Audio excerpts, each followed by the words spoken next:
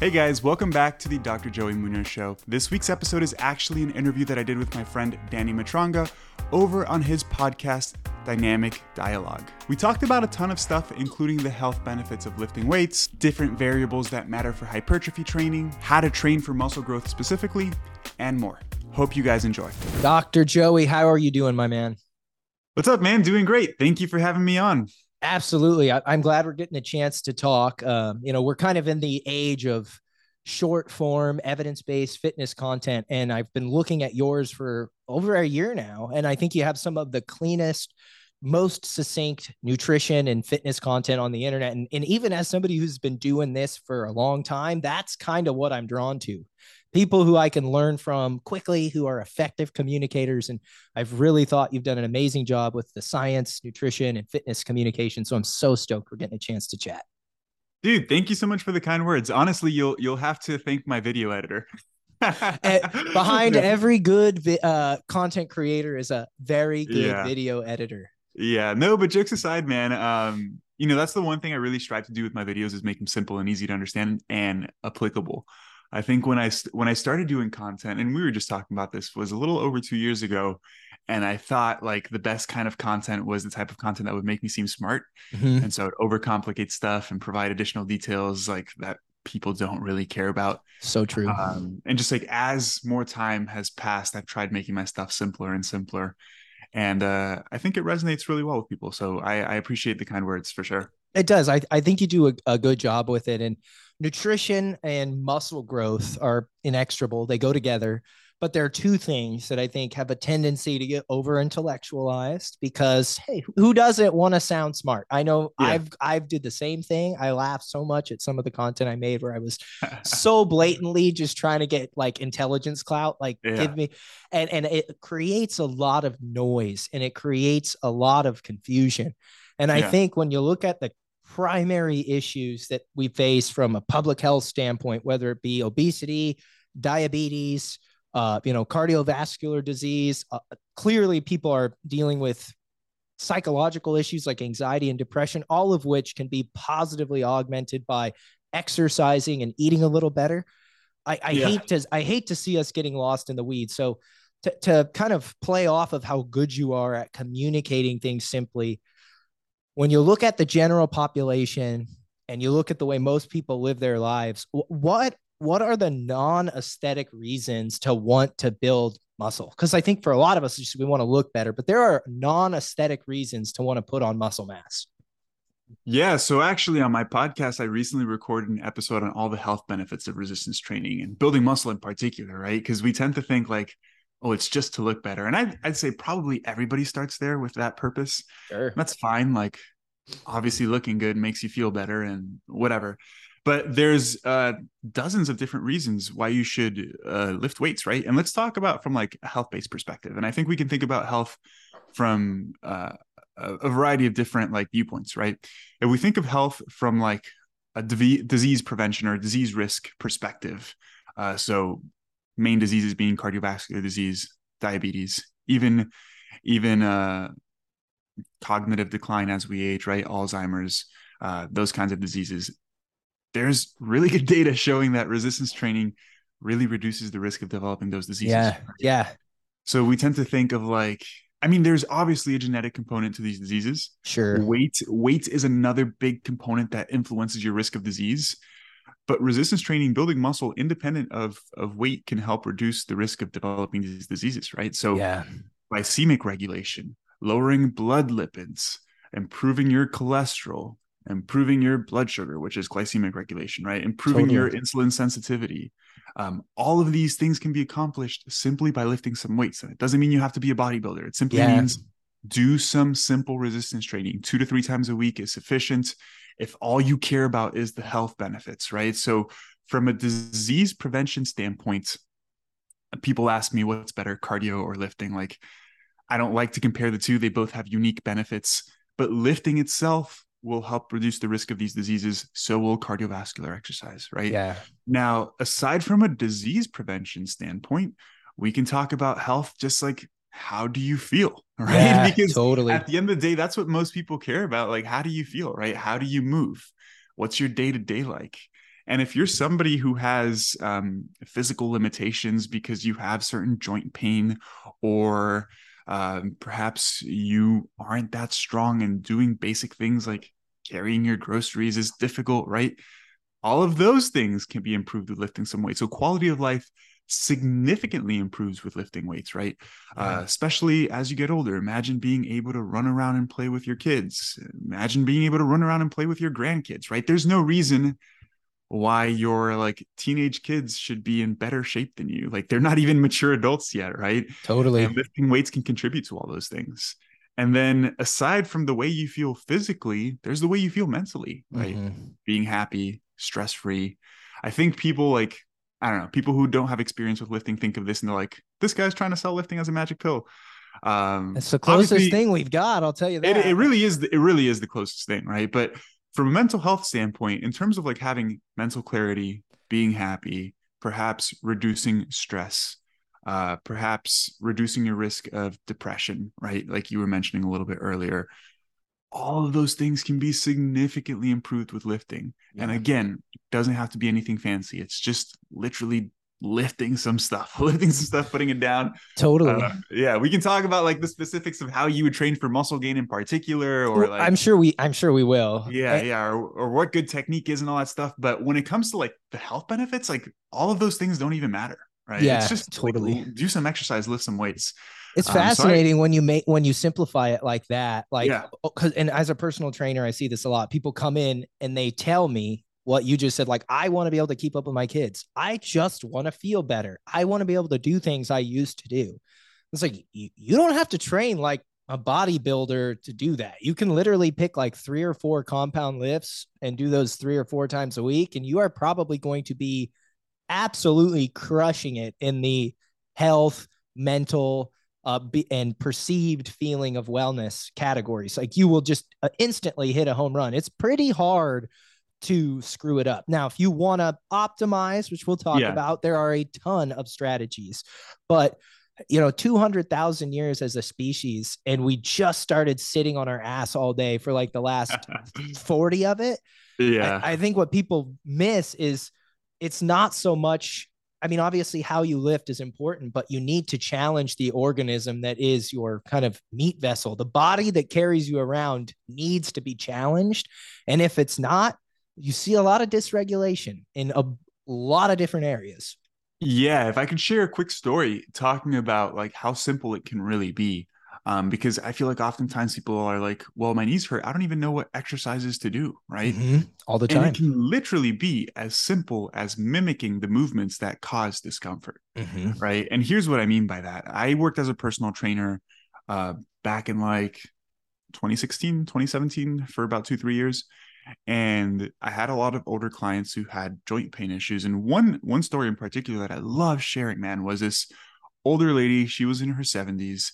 She started working with me and she had really bad arthritis in her knees, like pretty Mm-hmm. much bone on bone, could barely sit down without like really bad pain. And when she would sit, she would just like plop down. You Yeah. don't control yourself on the way down.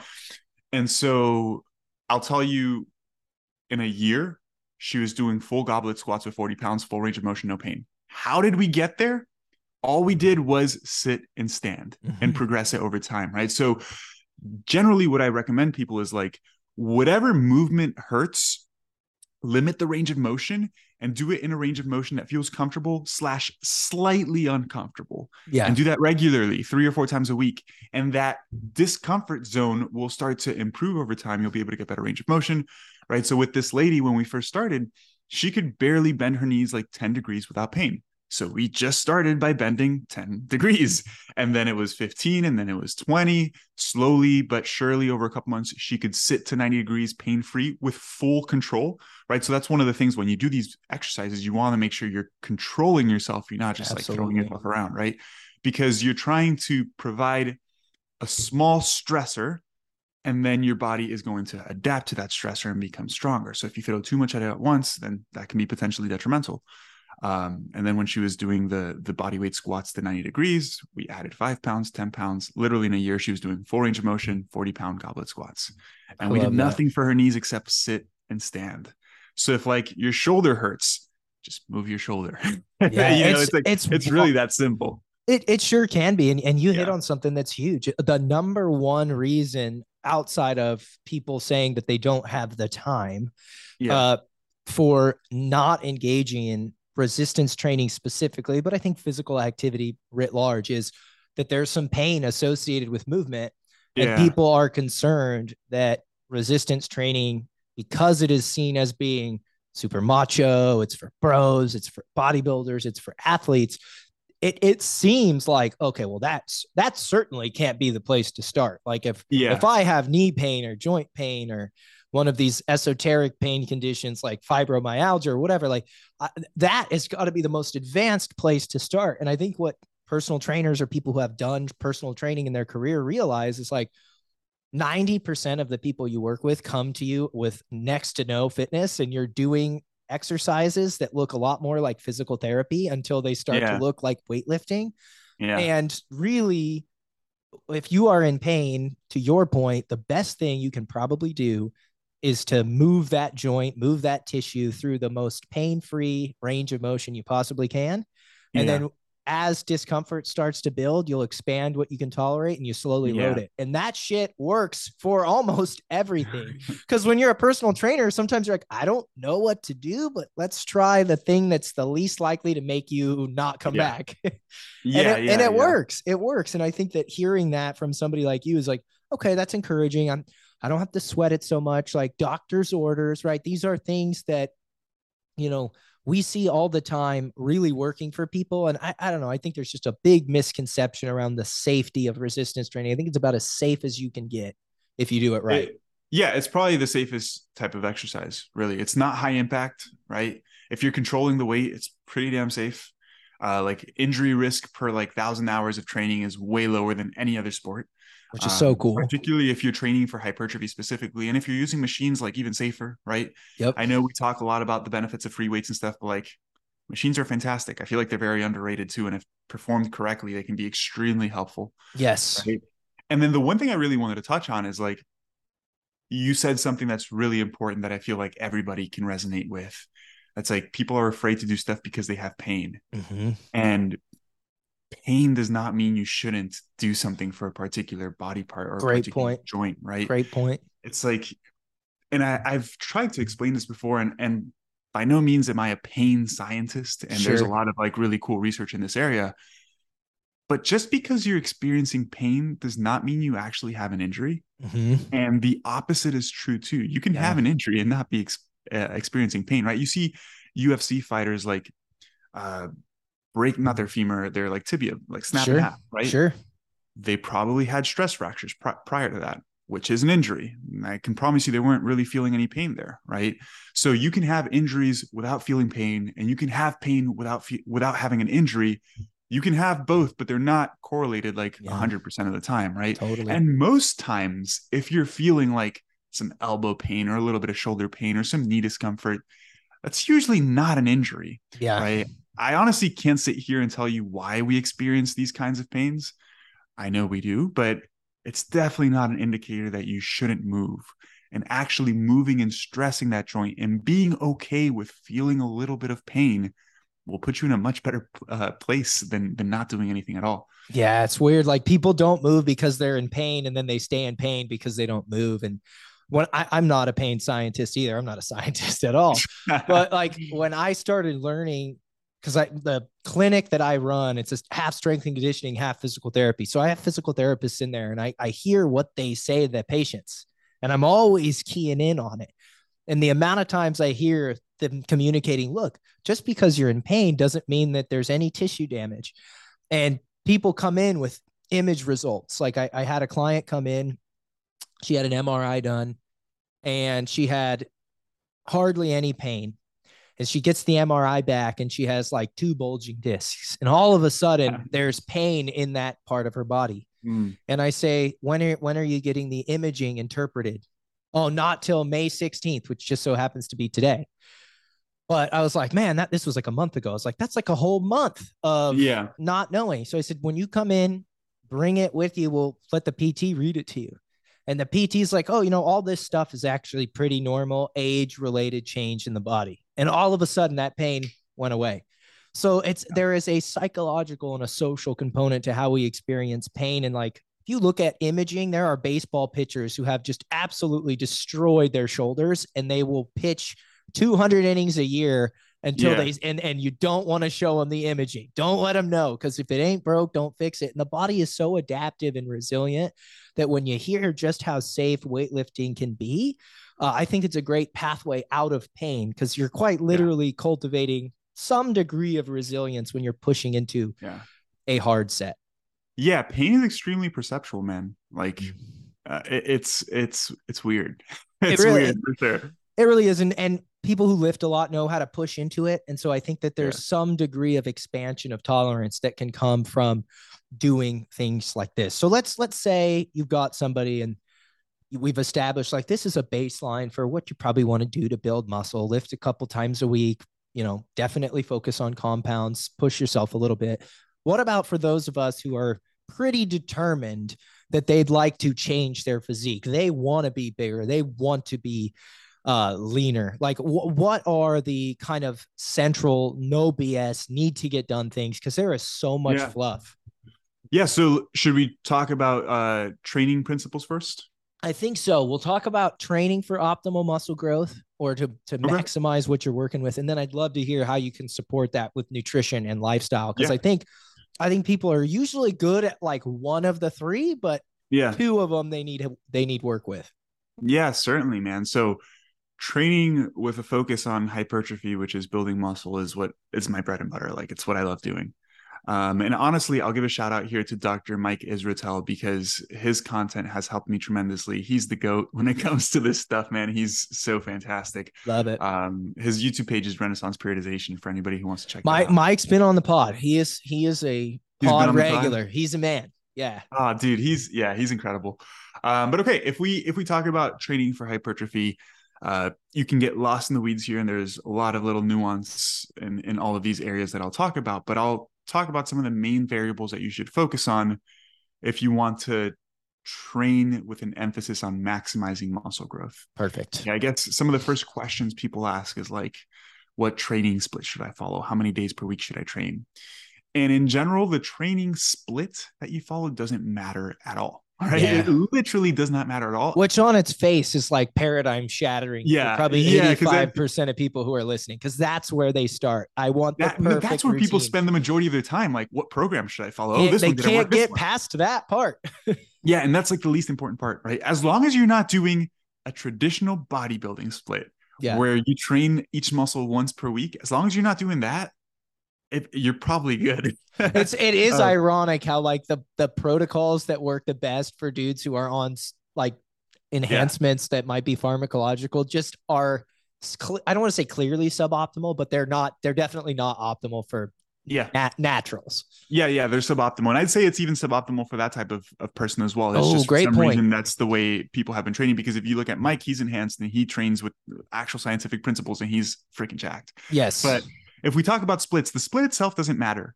What matters is how frequently you train a muscle. Gotcha. Right. And different splits allow you to train muscles with different frequency. And in reality, you really want to train each muscle at least twice per week. Gotcha. For hypertrophy, training more than twice per week may not be necessary for the majority of people. For more advanced lifters, if you want to really specialize and bring up one particular muscle, maybe training it more frequently might be beneficial. But as long as you're training muscles at least twice per week, you're good. And how far apart should those sessions be? Ideally, you want to space them out evenly throughout the week, right? Cool. 3-4 days in between the same muscle group. Now, I say there's nuance here, because if you're training a muscle 3 or 4 times per week, it's different. It's hard. Right? Yeah, what really matters is that the total amount of work that you're doing for a muscle is evenly spaced out through the week as best as possible. We'll talk about sets in a second, but let's say you're doing 15 sets for your quads, and you're going to do that in 2 sessions. Well, one should be about 7 sets. The other should be about 8 sets, and maybe separate those 3 or 4 days in between, right? Perfect.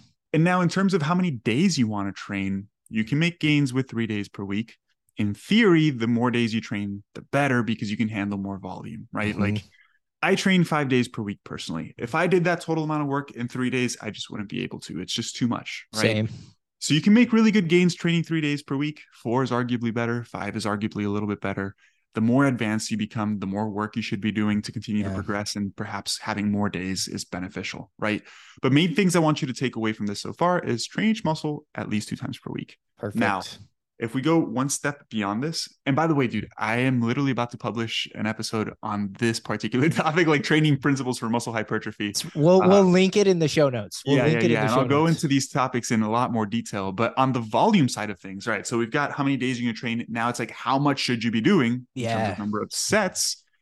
The research really shows if you're training with like 10 sets per muscle group per week, it's a pretty good starting place, right?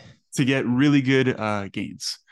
Now, again, same thing here. In theory, more is better. If you can do more, given that you're training hard, right? Yeah, because that's so important, man. Yeah, That's really something that the more I train people, and the more I communicate the importance of that, the more it just reigns true. That's a huge one. Yeah. People don't train hard enough, right? And so they think they need to do more and more. It's like, you're not even close to like a 3 or 4 RIR, which is reps in reserve, right? You're doing a set and you still have like 7 or 8 reps left in the tank. It's like, you really need to push your body near its limits. That in itself is a skill that you learn probably a year or two after training. Like, it takes time to really absolutely true. And you almost start to realize, like, the more experience you are with lifting, the less work you can do, because like you really learn how to push your body, right? So it's like, man, I just can't do that much work. You nailed it. I mean, it's remarkable how like even 7, 8, I'm almost 9 years in now. I'll catch myself and I'll do a set to pretty much failure. And I'll be on the second set of an exercise. And I'll be like, I'm just done. I'm done with that exercise. Like, that's it. I do max 3 sets on an exercise. That's a lot.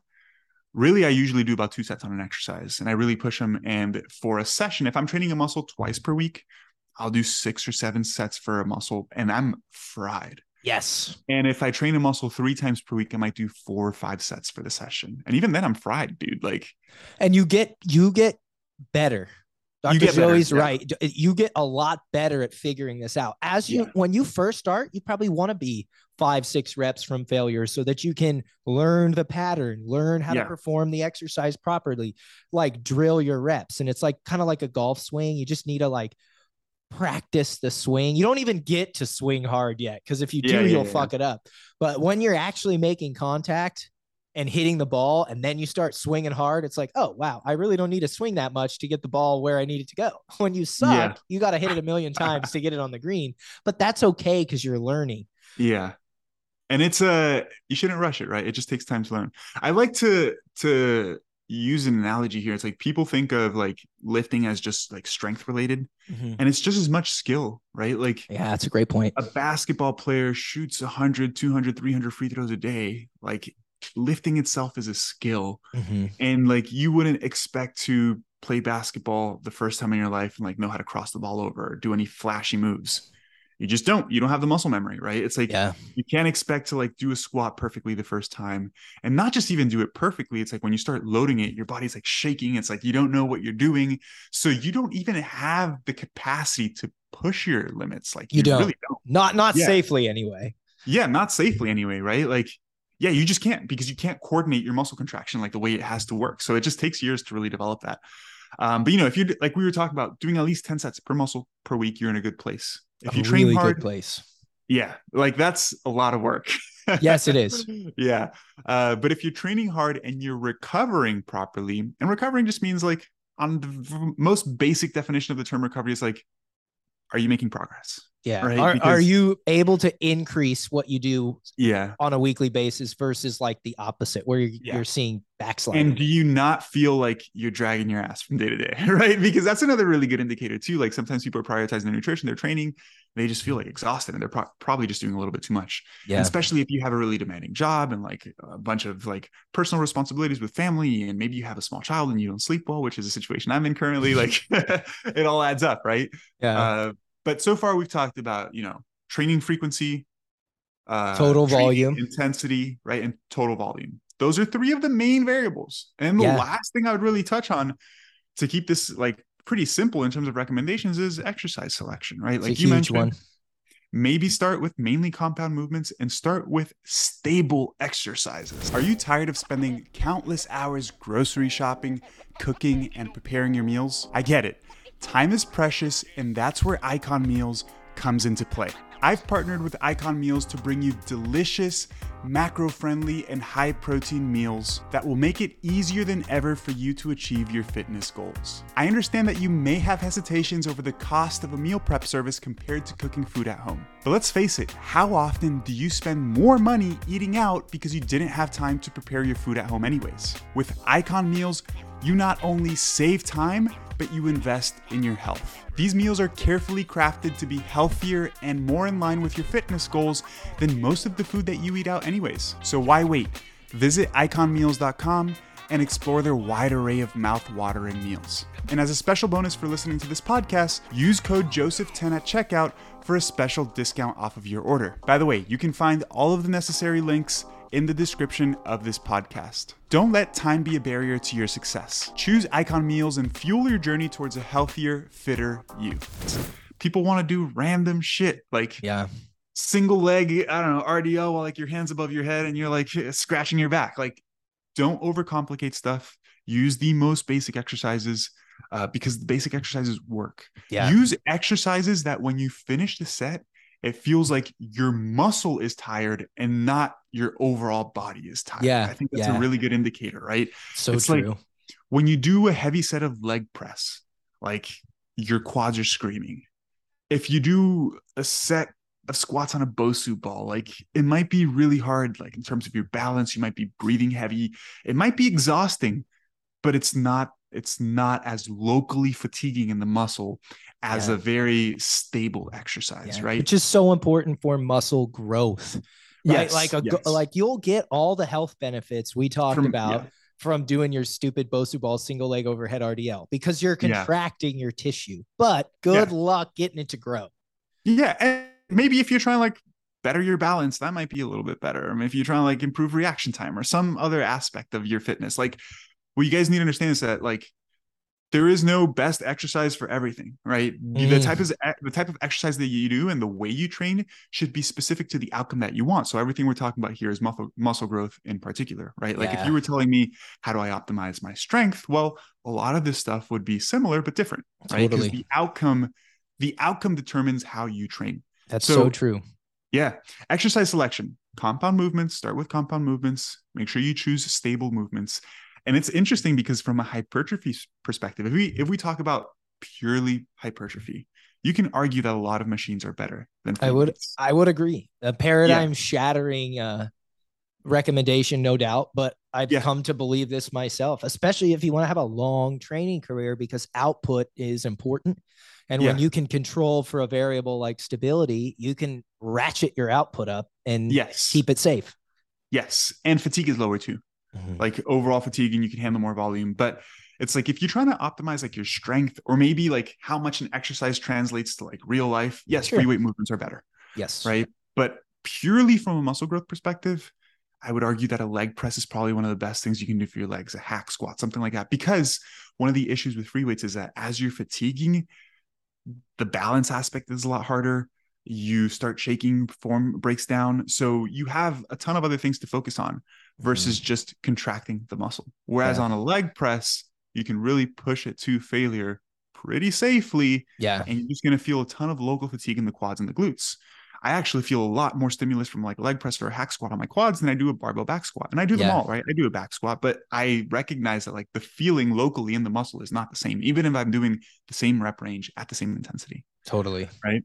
So start with compound movements. Make sure you have the main compound movements for all the major muscle groups, a vertical and horizontal push and pull for the upper body, some sort of squatting movement and some sort of hip hinge movement for the lower body. That pretty much covers everything. Yes. And then do some isolation movements for exercises or for muscles that you want to bring up more, right? Typically calves, hamstrings. Hamstrings don't get that much direct work from something like just an RDL, right? Sure.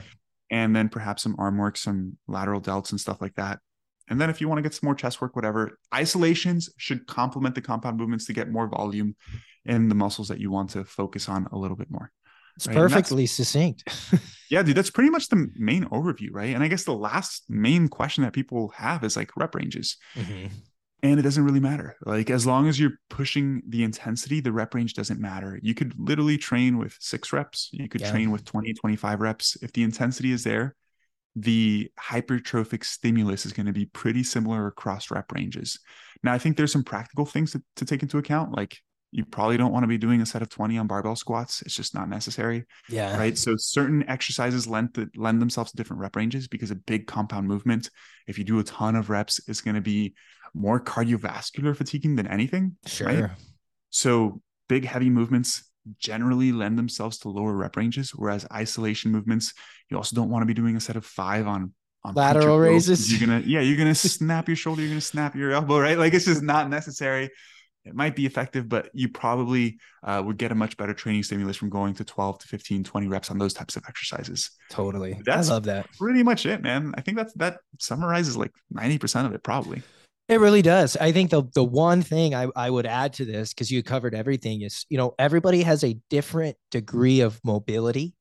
Mm-hmm. And as you progress, if you have the ability to optimize for technique and range of motion over, like, I just want to jump up in weight, in the long run, it will probably be better for your training career, your muscle growth, as well as the overall resilience and capacity of your body to train through the fullest range of motion you can. So if you start and you're like, man, these leg presses are great, I'm getting my quads to my freaking chest, and I'm going to throw another plate on there. Well, when you throw another plate on there, you can't go down as far. Throw a quarter plate on there, throw a 10. I think a lot of people forget that the range of motion is something that's very important. And when it's possible to train through a full range of motion, instead of jumping up to a weight that makes you limit the range of motion, it'll give you a longer runway to train.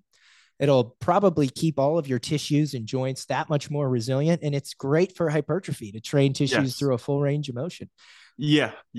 So range of motion is a great variable to bring up. And like, I'm always a huge proponent of maximizing range of motion before anything else. And you have great technique too, for a guy who I think is pretty tall. Like, you got to be like 6'5", bro. Yeah. So that's fucking insane. So like, I've watched Dr. Joey bury 3 plates plus on squats through a full range of motion. And I would bet my ass, if he was like cool with quarter repping or half repping, with the training career he's had, he could be at 4 plates, 5 plates. But if you're doing reps with 3 plates at over 6 feet tall, how much? You don't need that much more weight. Like, the amount you are, the range that you are training that tissue through is huge.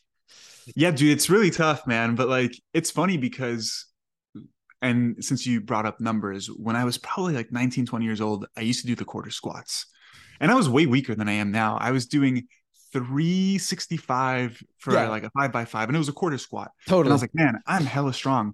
And then one day I learned about like range of motion, like maximizing range of motion. I'm like, all right, I'm going to do squats with a full range of motion. I knew I would have to drop weight, but I was like, maybe 365, I'll drop to like 325 or something like that. Dude, I went down to 1 plate, 135, and I could barely do like 5 or 6 reps. It was so hard. And so I just had to like build back up. And I'm even like 10 years, well, close to 10 years later, I'm not where I was with the quarter squats. It's but crazy. Your legs got bigger. Substantially. Yeah. And that's one thing I wanted to talk about. Like, with all my clients, I force them to maximize range of motion, because it's something that everybody can learn, right? Mm-hmm. It makes you more mobile. But then from a hypertrophy perspective, actually stretching your muscle stretching your muscle under load induces hypertrophy independent of other variables, right? They've shown this. They have dudes who sit under their freaking desk with their calves stretched for 8 hours at a time. Those men suffered so that you can make gains with less weight when you train through a full range of motion. Yeah. And it's not even about like purposefully using less weight. It's about like doing the exercise correctly, right? Because I'd argue that it's like, it's not that you are getting more out of less weight. It's that you're actually doing the exercise correctly. It's a great way to put it. People just use too much weight and they're not doing the exercise correctly. Right. So it's like, if you're going to squat to grow your quads, your hamstrings should be touching your calves, or you should be aiming for that. Right. Because the more you bend your knee, the more stretch you get in the quad, the better hypertrophic stimulus you're going to get from that particular exercise. Pull-ups, go to a dead hang, fully stretch your back. Bench press, touch your chest, right? Like, these are all low-hanging fruits that it's not even like, most people don't even have mobility issues. Most people just use too much weight. Yeah, it is remarkable how many people like will come in and be like, oh, I have terrible mobility. And I'm like, really? Let's see it. And I'm like, it looks great. It looks great. You can do it perfectly. Or like, one thing that a lot of coaches do is it's like, oh my gosh, my client's knees are just caving in on squats. It's like, well, Did you tell them that's not supposed to happen? And you tell them and they can correct it. Like, Yeah. We are very capable of organizing our body and performing exercises well. We just need to practice it and rehearse it and literally do the reps. And so if you're in that initial phase, to Dr. Joey's point, pick somewhere between 3 to 5 days, try to focus on a push, a pull, a squat, a hinge. Those are your bedrock patterns. And if you're new, just fucking do those anyway, because in 2 to 3 years, everything you do is going to be an expansion of that. It's like, oh, I want to do Bulgarian split squats. Cool. Do squats first, because that's like a squat on one leg. And if you get good at that, that will be easier. Yeah. And then, like you said, like rep ranges are really confusing because it seems like there's so much different shit out there. But as long as the set's hard and you're not like, and you use like even an ounce of intuition, you're gonna know, like, oh, I did a set of 6 lateral raises. That sucked. Like 15 feels better, and like 15 squats put me in the grave. So like 6 to 8's better. Do it through a full range of motion and try to do it kind of close to failure, and you're pretty much there. Dude, talking about the point that most people use too much weight, to ask you a question, what rep in a set should be the hardest? The first one or the last one? The last one. Last one, right? Why do so many people struggle on their first rep of dumbbell chest press? They have selected a weight that is too heavy. It's too heavy, right? So that first rep, it's like super deep and they can barely get it up. And then they have somebody help them get it up. And they get another 15 reps after that. Mm-hmm. How? They only come down halfway, right? Like it's like, even on a double chest press, that first rep should be your easiest, because every single rep should be equally as deep in theory. So true. Right? Like you should come down nice and slow, get the full stretch in the chest, and every rep should be from the same position as your first repetition. Yep. So if you're listening to this and you relate, because I feel like that's the one exercise that people like. Oh, so true. Clicks, right? Instantly. It's like a dumbbell chest press, that first rep, you shouldn't need somebody to help you bring it up. And I've even had clients say things to me like, oh, like I need to go with a spotter to the gym because I can't get the first rep up. It's like, yo, just drop the weight and go way deeper, and you'll find that the exercise is so much more effective. You'll get so much of a better stimulus in the chest, a better stretch, a better pump. Those things on their own are not indicative of muscle growth, but they are a good indicator that muscle is working. Yes. Right. So it's like, it's ego, man. It's mainly young dudes, right? It's mainly young dudes. Let's be honest. Nobody wants to grow muscle more than young dudes looking to get laid. It's not breaking news. It's been that way for human history. But I think if you do all of these things, you'll be in a fabulous position to build muscle, but you will not build much if you don't have the nutrition on point. And I think that there are a number of things that one ought to consider when it comes to nutrition for muscle growth. But the big ones that come to mind for me are you getting enough calories? Are you getting enough carbohydrates? And are you getting enough protein? And so expand on that, because as I understand it, nutrition is really your big forte. What do people need to do nutritionally to put their body in a position, independent of their current weight? Like some people want to build muscle and lose fat, but what are the things you need to do with nutrition to support muscle growth and recovering from this training? Sure. I guess let's talk about a prototypical person trying to focus on building muscle mainly. Okay. Because guys, when you start, like anything you do will improve your body composition. Right. If you start focusing on nutrition a little bit, you start lifting weights a little bit, you're going to build muscle. You can lose fat and build muscle at the same time. Yes, you can. Right. Now let's talk about maybe a step further than that. Somebody who is perhaps not a complete beginner anymore, and like they really want to optimize muscle growth specifically. Okay. So let's talk about nutrition here. Hierarchy of importance. Most important thing is total energy intake, for sure. Right. It's like, listen, if you want to optimize building muscle, you have to slowly gain weight. There's no way around it. There it is. That's the soundbite, folks. Yeah, you can maintain your body weight, build some muscle, sure, but it's going to be way slower, and you're just like not really going to be content with your progress. If you want to optimize building muscle, really commit to gaining some weight, right? Now, the issue most people have is that they gain weight too quickly. They think like, if I just eat as much as possible, dirty bulking, I'm going to get jacked. I think you've probably made that mistake. I've made that mistake a number of times. I've made that mistake. Yeah, dude, I blew up so I graduated high school in 2012 and I was about 180 pounds. at 6'5". So I was like super skinny. And then I blew up to 220 my freshman year of college. And it was just like pounding food. Yeah. Pounding like 32 ounces of chocolate milk with like pizza. Like I was just eating, right? And I just got way too thick, way too quick. Like, it was hilarious, I right? like that. So I think that's the main approach that people take. And I don't think there's anything wrong with the dirty bulking approach, because at least you learn this with experience, right? But building muscle is an extremely slow process. Yeah. And you won't build more muscle just because you eat more. Yeah. Right. You might build marginally more muscle, but you will gain exponentially more fat. Right. So Totally. it's not ideal from a sustainability standpoint.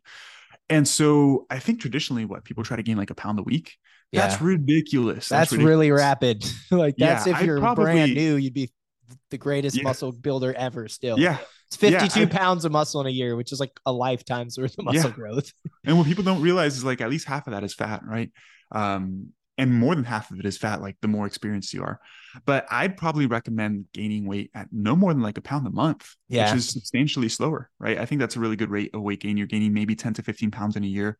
I've been slowly gaining weight over the past year and a half, and I've put on about 20 pounds now. Okay. People will put that on in 3 months, dude. Yeah. Like you Yeah. just like you cannot gain appreciable muscle mass in 3 months No. unless you are a complete beginner. And even then, 3 months is just not enough time, right? So make sure you're in a position where you feel comfortable gaining weight, and commit to gaining weight for at least 9 to 12 months, at Yeah. least, if you want to see actual changes in your body composition and your strength. Because yes, you're going to get stronger, but also understand that when you lean back out, you're going to lose a little bit of that strength. So you want to gain a good amount of strength so that when you lose some, you're still above where you were previously. Gotcha. Right. And that takes time. And that can be accomplished by literally being at maybe like a 200, 300 calorie surplus. It's minimal. Which Right? basically just means like you're eating 200 to 300 calories more than whatever it is your body needs to operate. Yes. And I honestly don't even track my calories. Like what I just do is I weigh myself regularly, and I can kind of intuitively eat a little bit more, eat a little bit less, right? It's super simple. And like if one month I'm a little bit heavier than I'd like, maybe I just eat a little bit less for the next week or two, and maybe my weight comes down. So I'm not like perpetually in a gaining phase, I guess. Every once in a while I'm a little bit less, but just to maintain my weight within appropriate parameters. And that's a very simple way of doing it for me. Yeah, it is. But you want to gain weight slowly. Energy balance is really the most important thing when we're talking about optimizing nutrition. Let's take it a step further. Now we talk about particular nutrients, right? Protein. Everybody knows protein is important. I think most people, there's nothing wrong with eating a ton of protein, but I think a lot of people overdo it too. Like the whole gram per pound is great. You can eat that much and you're fine, but you definitely don't need that much. No. Yeah, like especially if you're in a gaining phase. Like actually when you're cutting, you need more protein than when you're gaining, because helps keep you full. It helps keep you full, but you're actually using some of that protein for energy production versus just the biological processes that go into building muscle, right? So when you're eating more food surplus, you actually spare some of that protein. So you actually don't need as much protein. Interesting. And the research pretty much clearly shows if you're eating about like 0.7, 0.8 grams per pound of body weight, which is about 1.6 grams per kilogram of body weight, you're in a good place, right? So for a 200-pound person getting 160, 180 grams of protein, you're good. If you want to get 200 grams, there's nothing wrong with that. It's a lot for some people. It right? is. It is. It's definitely tough. Yeah. And the more protein you eat, like the less of other stuff you can eat too. And like you mentioned a little while ago, carbs are important. Like you definitely don't want to follow a low carb diet if you care about your performance in building muscle. Yeah. Now, people listen to this stuff and they're like, but my friend is keto and he got jacked. Guys, I'm not saying that you can't make progress in other ways.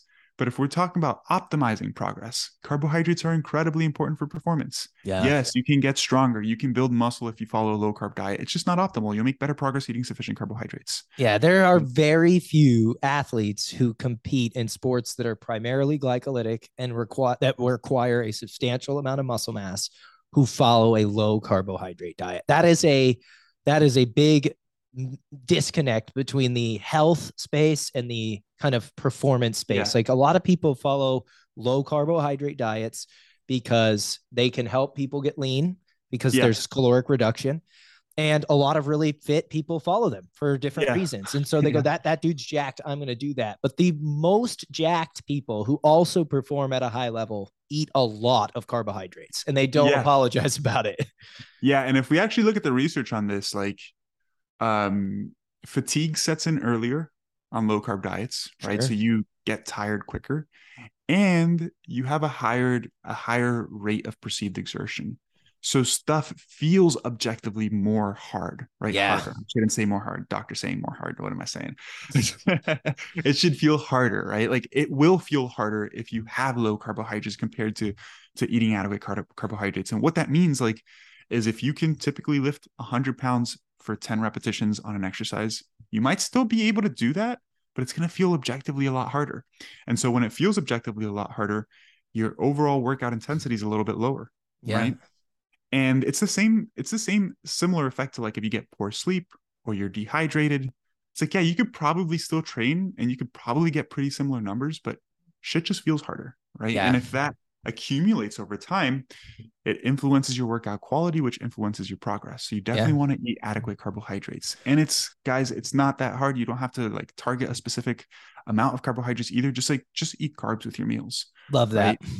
It's, dude, it's so simple. Like for a meal, if we're going to talk about what a plate should look like, put adequate protein on your plate, right? And it's like however much protein you need, split it up into 3 or 4 doses and just make sure that's on your plate.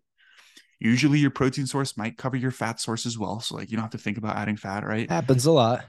Make sure you get at least a handful or so of veggies on there, and then just like put some carbs on your plate for your caloric needs, right? And if you're not tracking your calories, just put some carbs on there till you feel full. And like that's pretty much it. The carbs aren't going to magically make you fat or anything like that.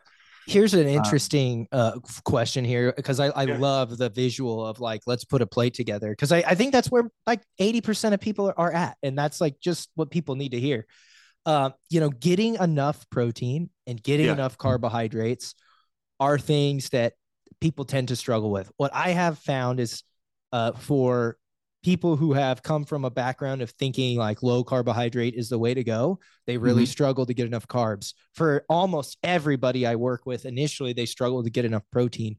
What are, like, obviously you have different, like meat and grains, but like what are some of your go-to sources of protein? They can be snacks, carbohydrates, they can be snacks that you think are practical for people who are like, I'm on the go, I got stuff to do, I want to support getting more of these things in, but I don't know the first place to look, and I'm not just going to like throw open my George Foreman grill and plug it into my car, Yeah, cigarette lighter and cook up a chicken breast. yeah. So from protein perspective, first, obviously with your meals, if you can, if you eat meat, ideally you get some meat with your meals. But if you're traveling and you still want to get your protein in, and like maybe we talk about some easy sources of protein, like you can't beat whey protein, Yep. right? Protein's super easy to travel with. It's not like a drug or some weird supplement. It's literally isolated from dairy. Yeah. So if you drink milk, if you eat cheese, if you have yogurt, all of those things have whey protein in it. Whey protein is literally isolated from dairy. Okay. So whey protein powder is like number one. Anytime I travel, I bring it with me. It's super easy. Aside from that, if we talk about actual food choices, Mm-hmm. um, I go heavy on dairy. Like people think dairy is inflammatory. It's bad for you. It's not. It's actually, if we're going to talk about inflammation, it actually has pretty potent anti-inflammatory properties. But aside from that, Greek yogurt is fantastic, right? Like Greek yogurt, easy to travel with. You're getting a general rule of thumb that I like, Danny, is things that have 1 gram of protein per 100 calories, or something. Sorry, 1 gram of protein per 10 calories. So about 10 grams of protein per 100 Oh, I calories. really Would be like a good that. I source of really protein, like right? that. That's about 40% protein. That's a really good source of protein. Yeah. And if you guys are thinking, where'd I get that 40%? A gram of protein is 4 calories, right? So 4 calories out of 10 calories, 40% protein. Things that fall into that category: whey protein, we just mentioned, Greek yogurt would fall into that category. I'm a huge fan of like the low fat skim milk mozzarella sticks, Oh yeah. Oh yeah. We right? love Those are those. about, I think those are like 6 or 7 grams of protein per like 70 calories. So that fits perfectly. Um, and then really like, if we're talking about traveling, there's nothing wrong with eating like canned stuff either, Yeah. right? Yep. Again, and guys, if you for some reason are listening to this and feel like some particular foods are bad or unhealthy for you, please go check out all of my content on why foods are not bad for you, right? There's nothing wrong with eating like canned tuna or whatever. Yeah. It just meets your macronutrient requirements. It's easy to get in, right? So those are the main sources that I would use for protein when traveling. It's really hard with protein, right? Because I still stick to mainly getting meat when I can, right? Sure. If I'm going out to eat, let's say I'm going to Chipotle, I'll just get a double portion of meat. I think meat is pretty easily accessible, even if you're traveling anywhere. You might just have to modify your food choices, right? Yeah. If you're going to go somewhere, perhaps don't just get the entree the way it is on the menu, because that's probably not going to be very protein rich. You can ask for some modifications, maybe getting a double portion of protein or Pay something like the that. extra $8 for double Yeah. meat. Or what you do is you get the entree and then you just have a scoop of protein powder on the side. The That's biggest very hack in economical. Yeah. fitness is having a shake before you go out to eat, because you're like, oh, I have 40 grams of protein added to my meal right Yeah. there. Can't mess up Exactly. for under $2. Yeah. Dude, and on the carb source side of things, it's super easy. Like the main things I eat is white rice, right? And you can even, like, if you're traveling and you want to prepare your meals, you can buy like little prepackaged things of white rice that you just toss in the microwave, like the, what is it? Uncle Ben's. Yeah, Uncle Ben's. Yep. Yeah, Uncle Ben's, right? Or I any of think those. I think they got canceled because that was like somehow not kosher. So any ambiguous, racially sensitive microwave rice is fine, guys. Yes, exactly. Microwave rice, have that. And then honestly, just fruit, man. I eat a lot of fruit. It's like so easy to just eat fruit. Like, It don't have is. to cook it, can travel with it. I probably, dude, you might think this is crazy. I probably have like 3 bananas or so a day. Yeah, my fruit intake is off the charts. And Yeah. it, like, my fruit intake went up the more idiots on the internet who started saying not to eat fruit. And like the more you guys learn, like this is one of the cool things, like with nutrition, people get really focused, like they're looking for the next super food, these nutrient dense foods that you never heard of. They're all already in your produce section. Like Yeah. fruits are so nutrient dense. They have Yeah. incredibly like one of my favorite fruits, super random, but like things like pineapples and papayas and mangoes. And people are out here like, oh, I'm looking for this. It's supposed to be good for my gut health. I was like, bro, nothing's better for your gut health than a papaya. Go eat some Yeah. papaya, take the first shit you've had in a week, and like come and talk to me. Like, go to the grocery store and buy some fruit you've never had before. There's Yeah, so dude. many different kinds. They have so much unique and incredible micronutrients. They have plant compounds that are super beneficial for your body. All the bullshit on the internet about them being dangerous for you is pure garbage. But Yeah. like, and these fruits, like some of them, like I love apricots. Yeah, dude. Apricots, I find out, have more glucose than like any other fruit, but they also have a good amount of fructose. So it's like, you know what a perfect pre-workout is freaking apricots. Yeah. You go eat 6 seasonal apricots in a day easily. I could eat 10. They're Yeah. Yeah. Yeah. amazing and It's they're candy. It's good for candy. you. Yeah, dude. Yeah. I mean, I agree with you 100%. Fruit is easy. Like my go-to is banana because it has appeal and it's easy to travel with. But Easily transportable. any fruit, guys, like any fruit is a fantastic source of carbohydrate. It's rich in micronutrients, and something you touched on that's really important is the phytonutrient component, right? So these are compounds in fruits and vegetables that aren't classified as vitamins because they're not vital. Yeah. And in other words, like we don't need them to survive. Oh my God. But I just realized that they share that root. I've been doing this 10 so years, folks, and Vita must mean So it's vitamin life. comes vital amine, like an Oh, amino okay. acid. And when vitamins were first discovered, they thought some of them had like amine containing groups Sure. with this. I didn't know And that yeah, though. that's where the word Never vitamin even comes thought from. about that before. You learn Yeah, yeah, something yeah, every yeah, day, yeah. folks. But a lot of these phytonutrients, dude, they can be really beneficial for your health, and they can have like potent anti-inflammatory properties, which is arguably really good for your health as well. And what you were talking about, like plant compounds being bad for you or whatever, like what Paul Saladino is like one of the biggest proponents of this, right? Like Defense chemicals. yes. So guys, I want to talk about this for a second, even though it's not about hypertrophy, it's defense chemicals, right? Like don't eat spinach because of whatever, or phytates or this or that. Guys, these compounds that are defense chemicals that are supposedly killing you are actually extremely beneficial for your health, right? So people talk about how they cause inflammation and inflammation is bad for disease. Everybody roots it, like links it to inflammation, right? And what people don't understand about inflammation is that there's a huge difference between acute and chronic inflammation. Okay, so chronic inflammation is long-term inflammation, right? And it's usually low grade, so it's a slight increase in these inflammatory molecules. And inflammation does not mean bloating. So if you're thinking about being bloated long-term, I'm not talking about bloating, okay? Inflammation, by definition, is a response by your immune system. And your immune cells secrete different molecules that are inflammatory molecules, right? So Chronic inflammation is when you have a slight increase in these molecules and they are increased for a prolonged period of time, years, right? That contributes to disease development. Now, there's acute inflammation, which is usually a higher spike in these molecules, but it resolves itself usually within 24 hours or so. There's a really good argument as to why acute inflammation is actually beneficial for you, right? If I told you, Danny, or to any of the listeners, if I gave you something that is going to make you tired, put you in pain, it's going to cause inflammation, it's going to cause tissue elevated blood damage, pressure, it's going to elevate your blood pressure. Is that good or bad for you? Everybody would say it's bad. Exercise does every single one of those things, right? Acutely. It's an acute stressor that your body can overcome, right? So the degree of the intensity of the stressor is really important. And anything that is an acute stressor actually makes you more resilient towards that stressor. It's so true. Yeah, exercise is literally just stress to your body, and your body adapts to that stress. The intensity is important because if you do too much, exercise can kill you. Exercise can literally kill you, right? Yeah. You can die of physical exhaustion. You get rhabdomyolysis. Yeah, exactly. There's a lot of ways that going above and beyond the hormetic effect of something can be bad. Exactly.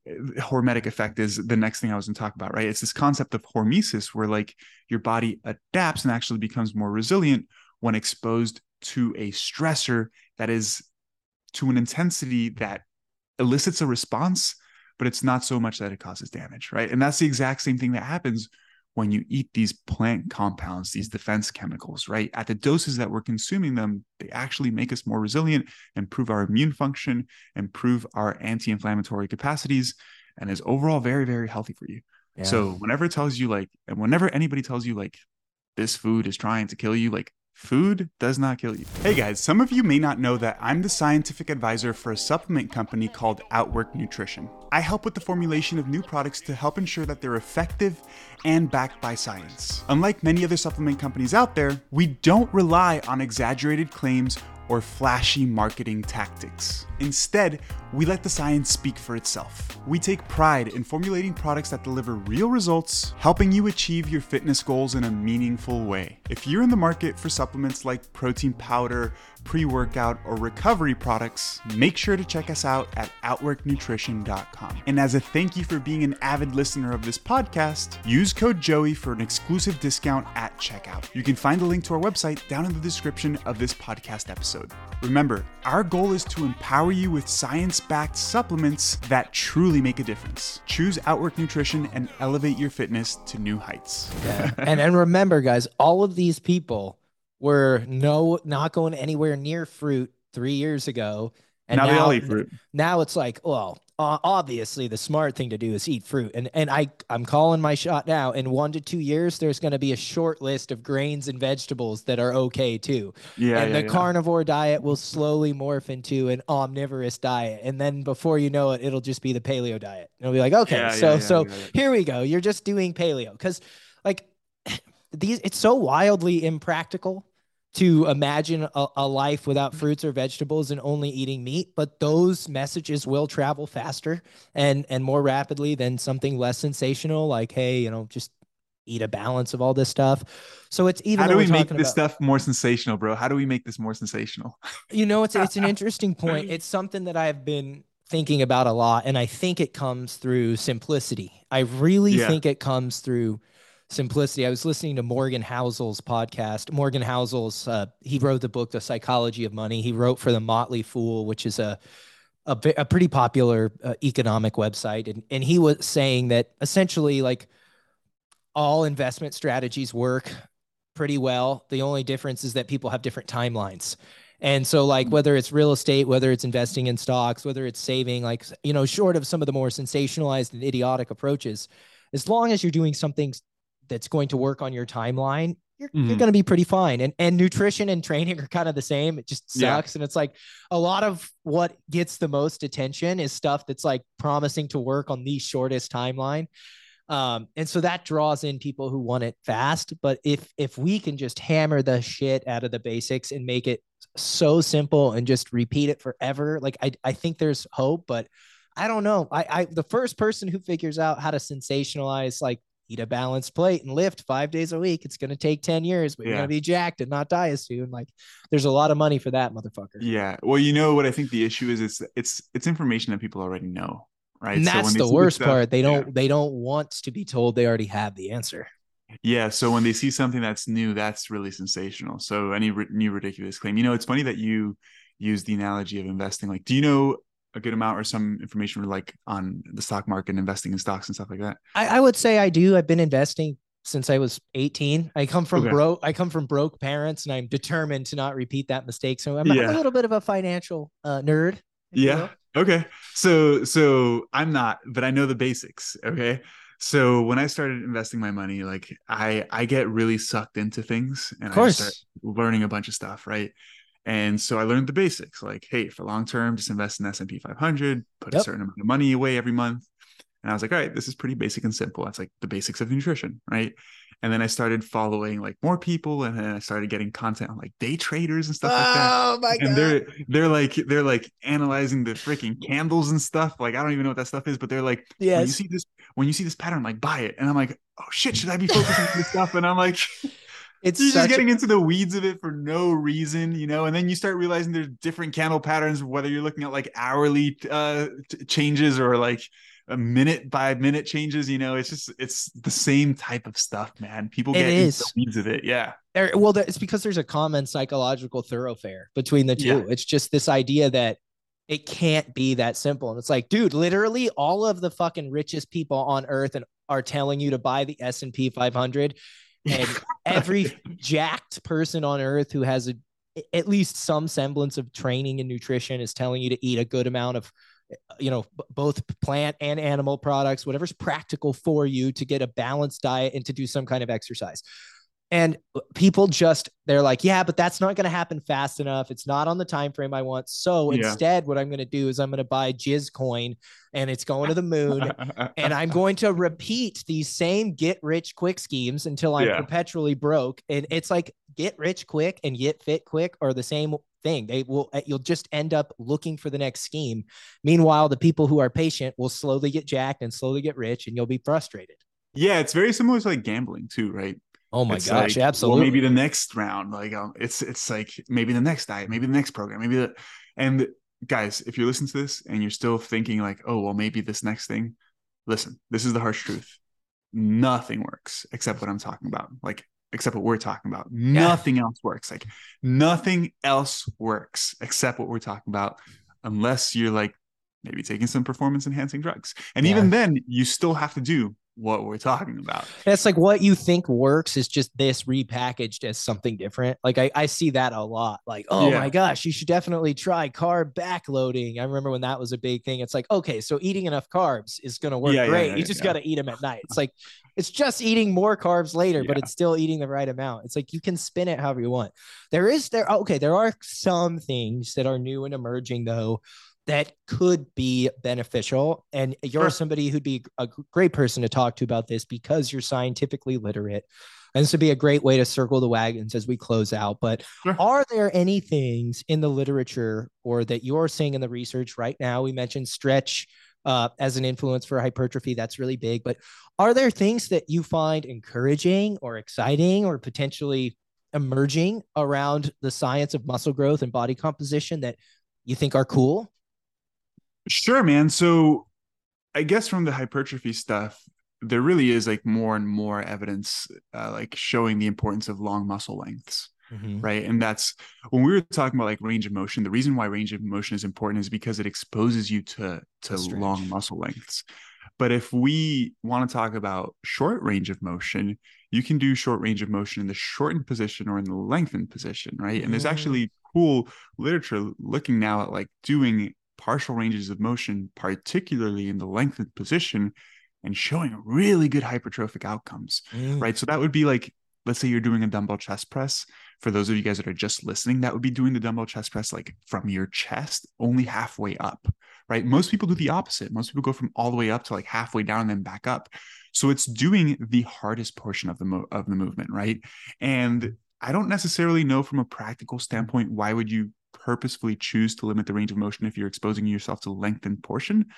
But let's say, I don't know, like people feel pain in particular ranges of motion, but you can do that lengthened position from a hypertrophy perspective. That's what really, really matters, right? And then if we're going to talk about other techniques, like blood flow restriction is really helpful, Yep. right? So blood I flow like that a little restriction, bit. unfortunately, you can only really do it really well for your arms and your legs, because you have to tighten something around your extremity to limit the amount of blood that's flowing into the extremity. Yeah, it But only really essentially, works for joints that like flex and extend. yeah, exactly. But essentially, you could get a great workout for your arms or for your legs with like a quarter of the weight, right? And one of the Wow. theories as to why they think it might be, and actually the hypertrophic stimulus is like pretty much the same, even if you're using like way more weight without it. And it's like when you're limiting blood flow, you're limiting oxygen delivery and you're limiting nutrient delivery to the muscle. There's perhaps a larger buildup of metabolites as well. So when you're doing an exercise, when you feel like a crazy burning sensation, that's usually a buildup of metabolites, a drop in pH, a buildup of lactate, right? So when your blood is flowing, it's actually helping clear those things from your muscle actively. And when you're limiting blood flow, perhaps those metabolites build up more rapidly because you're not clearing them up because there's not much blood flowing.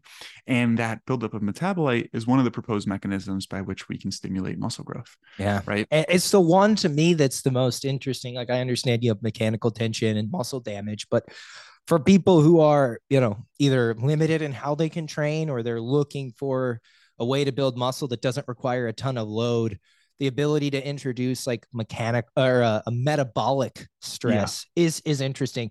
I think about that a lot because I have a sauna and I'm huge on like going in the sauna, and so much of the benefit that we get from the sauna is the metabolic output and the Yeah. unique metabolic changes that they quite literally change your vascular health. Like you get a Yeah. metabolic, and it's like there's so many cool things that we can do. It's Yeah. without calling ourselves biohackers. Like you're kind of hacking your biology with some Yeah. BFR in a way. Yeah. Yeah, dude. Well, like sauna is very similar type of stimulus as like cardiovascular exercise, right? Because your skin temperature rises so much that your vascular system has to adapt to cool your skin off, right? Yep.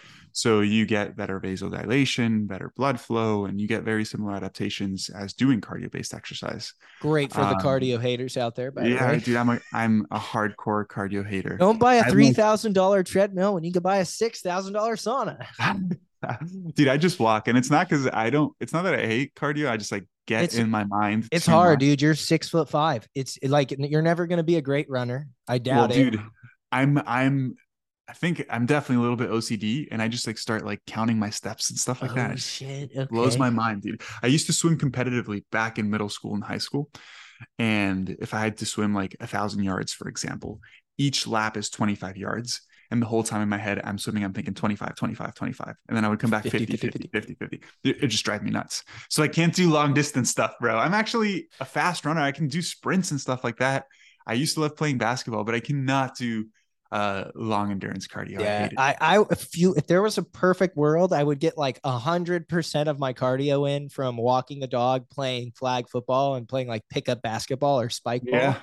I think that's Yeah. something a lot of people lose touch with on their fitness journey is just the Yeah. importance of playing and disorganized movement. Like so Yes. many injuries. I don't think there's truly such a thing as injury prevention, but so many injuries and so much of the loss of mobility, I think, that we see across the lifespan can be attributed to just not enough disorganized movement. So, like, play with your kids, get barefoot, make up silly games, go shoot some hoops, go throw the football around, like, get your cardio in any way you can. Yeah.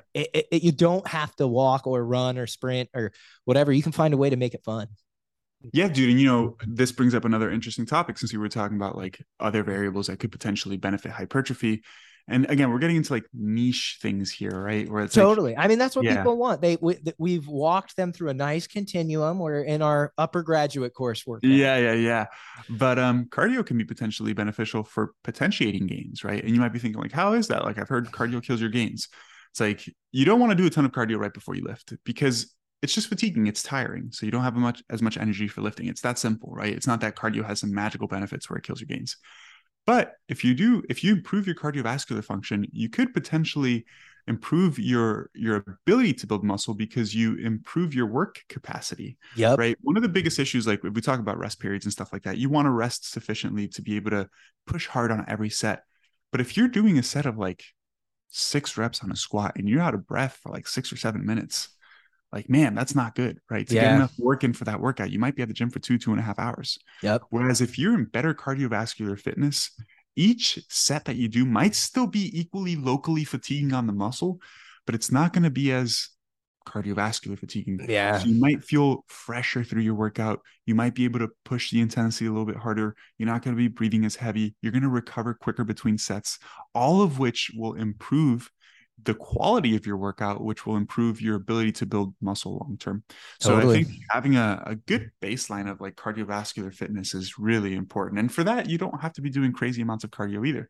No, you don't. I mean, the thing that really made it click for me with regards to, the benefit of cardio for resistance output is like when you train your cardiovascular fitness, you're to a certain degree training the mitochondria in your cell to essentially better produce energy via this aerobic pathway. And that becomes increasingly more challenging the harder your cardio gets. And the more it turns from like a walk into a sprint, the harder it is for these mitochondria to contribute a lot of ATP. You start using things like stored sugar, but that's not the point. The point is when you do cardio, yes, you train your vessels, yes, you train your heart, but you also train these little tiny things in your cell to get better at pumping out the currency that you need for training. So you'll recover better set to set. You'll have better output. You'll probably be more vascular, which anybody who wants to be jacked is probably down for. And more importantly than anything, guys, like you don't want to gain all this muscle only to be out of breath when you like jog up the stairs. It's like cardiovascular, like the majority of the people listening are probably male, and the majority of the males in your life will die from a cardiovascular event. And that's not going to change. Like more men die from a cardiovascular event than anything else. So like just do the damn cardio, even if it's like the basic, like 90 minutes a week of walking, like you will be so much healthier and happier for it. Anything else you'd like to add here before we close out, my friend?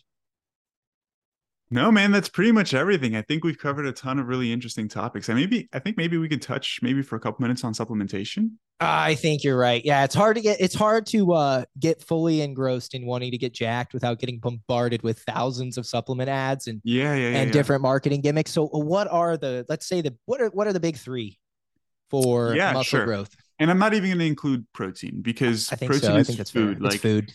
Yeah. And like there's if you're getting adequate protein, there's nothing additional that you get from protein powder, right? Like protein powder just helps you meet your protein needs. But let's say you're getting your protein needs in other things that are beneficial. And you guys have probably heard this a million times, creatine number one by far. Creatine number one by far. Not just even for building muscle, just for like even general health, dude. Talking about new emerging areas of research, like there's really good emerging evidence showing benefits of creatine for cardiovascular health, helping with brain health in particular. Yeah, brain health, blood sugar regulation. Function. Yeah. It's like wild. It is kind of wild. Like I usually tell people like when something sounds too good, it's probably too good. But like creatine sounds too good. But for real though, like it does have all these benefits. Like you should definitely be taking creatine 5 grams a day. Maybe larger people, I would argue that there's a potential reason to have a little bit more. You know, I actually have about 7 to 8 grams per day because I weigh about 225 not pounds. Natty. So not natty anymore, guys. Super not natty. Once you cross that 5 gram threshold, you can take up to 1,000 mgs of test a week, but if you take 6 grams of creatine, you're not natty anymore. Yeah, and the 1,000 mgs of test is just TRT, right? Yeah, oh man, that's something for another time. Yeah, dude. And maybe we could do another future episode just talking about supplementation. I love this stuff. Yeah, but, you're more than welcome back anytime. Thanks, man. Well, aside from creatine, if we're going to talk about a pre-workout, right? Let's just talk about because we'll talk about pre-workout as one supplement. Yeah. But what should you look for in your pre-workout? I love that. Caffeine, right? Like definitely caffeine. If you want a caffeine-free pre-workout, sure. But like caffeine is like half the benefit. Yeah. Seriously. That's what's giving you that ability to fight through the fatigue and to get a couple extra reps. And even if you feel like you're somebody who has like a high tolerance to caffeine or whatever, it's not even just like, I guess it is the way it makes you feel, but it's not just like how you feel super energized in the morning if you have coffee on like an empty stomach, right? Because you and I can probably agree to this. Like if you've had breakfast and lunch and like you've been about your day, if you have some caffeine, it doesn't have a crazy effect on your energy levels, but it does decrease perceived exertion. So it makes things feel a little bit easier, which can arguably help you push a little bit harder, right? But you definitely want caffeine. Probably 2 to 300 milligrams. A serving is good. Bigger person, maybe 300 to 400 milligrams, right? I think the recommended dose is like, it's I think something it's absurd four per to kilogram. six, 4 to 6 milligrams per kilo. No. It comes out to me being 100 kilograms being 600 milligrams caffeine, which is crazy high. Yes, I've done the math myself and been Yeah, like, so it's God, 4 to 6 milligrams per kilogram of body weight, but that is really high, right? Like the upper end of that is really high. Now you got to think about like these studies are trying to like just see optimization and performance, right? And like these higher doses of caffeine do have improvements in performance, right? But also these studies are not really long term. So like, do you have an adaptation to it? Is it perhaps like not a good idea long term? Who knows? you'll But I find out think, really quickly how yeah, much caffeine you can tolerate. yeah, and 2 to 300 milligrams, I think, is a pretty effective dose for most people. Just Oh like yeah. if you're gonna have it at night, maybe go for a caffeine-free pre-workout. Like ideally, you're not having this 5 or 6 hours before going to sleep. Yeah, definitely Um, not. and then if we're gonna talk about additional things to look for in there, definitely citrulline malate. Like Okay. that. Uh, so people talk about nitric oxide a lot, right? And there are nitric oxide supplements. There sure are. Um, L-citrulline is a precursor to nitric oxide. Actually, L-citrulline is converted to L-arginine, and then L-arginine is converted to nitric oxide. You'll see supplements with L-arginine in it. Don't buy that because the absorption of L-arginine is minimal. So even though you're getting it, you're actually not absorbing as much of it in your GI. Yeah. If you consume L-citrulline, it has a much higher absorption rate, and it's almost all converted to L-arginine, and then all of that is converted to nitric oxide. What that does is help your blood vessels dilate, so you have more blood flow. It improves oxygen delivery, nutrient delivery, and it improves exercise performance, right? And you ideally want to be getting at least 6 to 8 grams of citrulline malate in a serving of pre-workout. And then you want to also look for beta alanine. Now, beta alanine is a little bit context specific because it really benefits exercise of high intensity, like lifting, that is in the duration of about 30 to 60 seconds.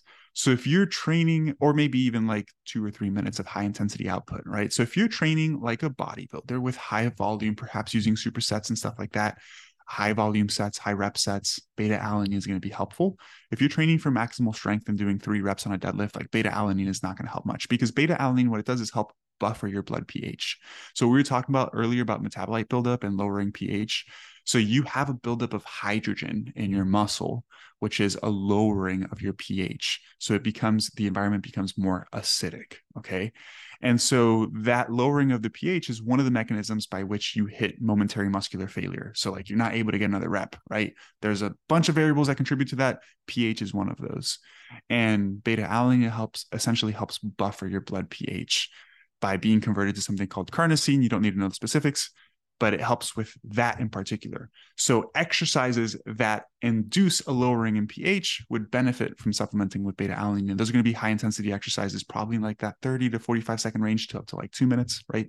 So again, if you're doing 15 rep sets, maybe if you're training with a slow eccentric Intensifiers. tempo, pauses, supersets, all of that stuff, high intensity training will benefit from beta alanine. And not saying that strength specific training is not high intensity because it is, but it's a very different type of training, right? That type of training would probably benefit a lot more from stimulants like caffeine. Yep, 100%. Whereas like Nicotine. these more exactly, yeah, right. Ammonia, like people do that stuff before. Love that. Dude, have you ever sniffed smelling salts? Bro, I had a high school coach when I first started lifting weights who would make Oh man, everybody get into the squat rack, and then he would go into the like oh, no, boiler dude. room of the gym and crack out the pool cleaning ammonia, pop the lid off, Oh and hold no, the dude. bucket and stick it in your face, and then your Dude, set began. He'd go to the next rack, stick it in your face, and then your dude, set began. I don't know how many brain cells I have left at this point, but dude.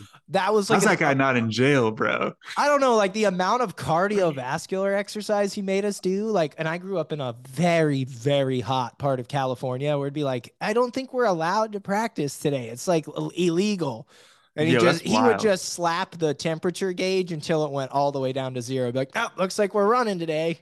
Like Dude, that's hi- wild, high man. school strength and conditioning coaches, if they Are don't the kill you, worst. they will turn you into a absolute mental savage, but they will probably kill you. And they are Mental the savage for worst. sure. They are the Dude, I worst. wrestled in high school and that shit was horrible, Just man. horrifying. High school sports exist to teach you how to deal with shitty bosses in the future. Dude, I wrestled and there was a really good kid in like the 181 pound weight class, which is where I should have wrestled naturally. But if I wanted to wrestle, I had to get down to 160, which is a big cut. And so the coach was like literally 3 days before me, he's like, just don't eat. Oh, Dog, I would go home and tell my mom I can't have dinner. And she's like, you're crazy. What do you mean? I'm gotta Hispanic. Like make gotta Hispanic make mom's not weight. gonna yeah. She's like, no, you're eating. And so that would cause issues at home. And then going to the meet. Keep in mind, I grew up in Miami. It's like really hot, right? Yeah, So humid we would too. go in a school bus, windows down, so no AC. You're sweating your ass off. You would put on a garbage bag, so Yep. you would sweat more, and then you would chew gum and spit out your saliva and not drink any water to dehydrate yourself. Absolutely horrible, man. It's so dangerous. It's crazy. Kids die every year from It's so wrestling sad. Yeah, weight tactics. yeah. Okay, what a beautiful note to wrap it up on. No, but honestly, man, that was very insightful, very thoughtful. Thanks, man. A lot like your content. I want everybody who's listening to follow you because I learn a lot from you. So where can they do it? Yeah, so I post content on Instagram and YouTube pretty much daily. You guys can find me at Dr. Joey Munoz. That's Dr. Joey M as in mother Unoz. You'll probably link it down in the description. Sure will. And then I coach as well. So if you guys perhaps want to work with me or are interested in working with me, you can shoot me an email at joseph@biolayne.com. That's BIOLAYNE.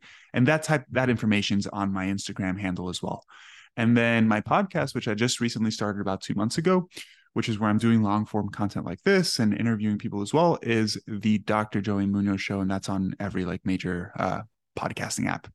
That's me and that's what I do, man. Thank you so much for having me on, bro. It's been awesome connecting with you and actually getting to talk with you with more than like 3-word messages on Instagram. Absolutely, man. I'm gonna have you on in the future. I I'd want to love to. expand on this, and I'm so happy that you gave me your time today, and I'm very grateful. Thanks a bunch.